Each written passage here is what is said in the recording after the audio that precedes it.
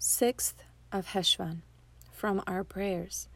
Our God and God of our fathers, we are not impudent to say before you, we are righteous and have not sinned, for truly we have sinned. But you are merciful and have taught us the way of repentance. It is foolish as well as false to delude ourselves that we are saints. We cannot deceive ourselves any more than we can deceive the all-knowing God. But the frailties of being human need not deter us from striving for perfection. God has provided us with a way of repentance, whereby we confess our misdeeds and sincerely resolve not to repeat them. We may then be secure in the knowledge that God has erased our iniquities. We should then be free to employ the enormous forces at our disposal in the fulfillment of the divine will.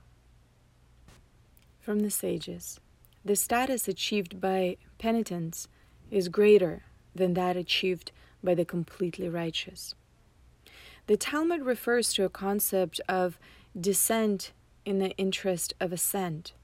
The person who achieves a devotion to God so that he is able to overcome even deeply ingrained habits and a lifestyle of self-gratification may be held in higher esteem than one who was always pious and never had to struggle to reverse his pattern of life.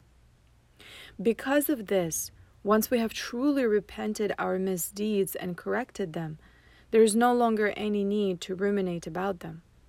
By the acts of true repentance, these very misdeeds have become valuable experiences and steps to personality growth.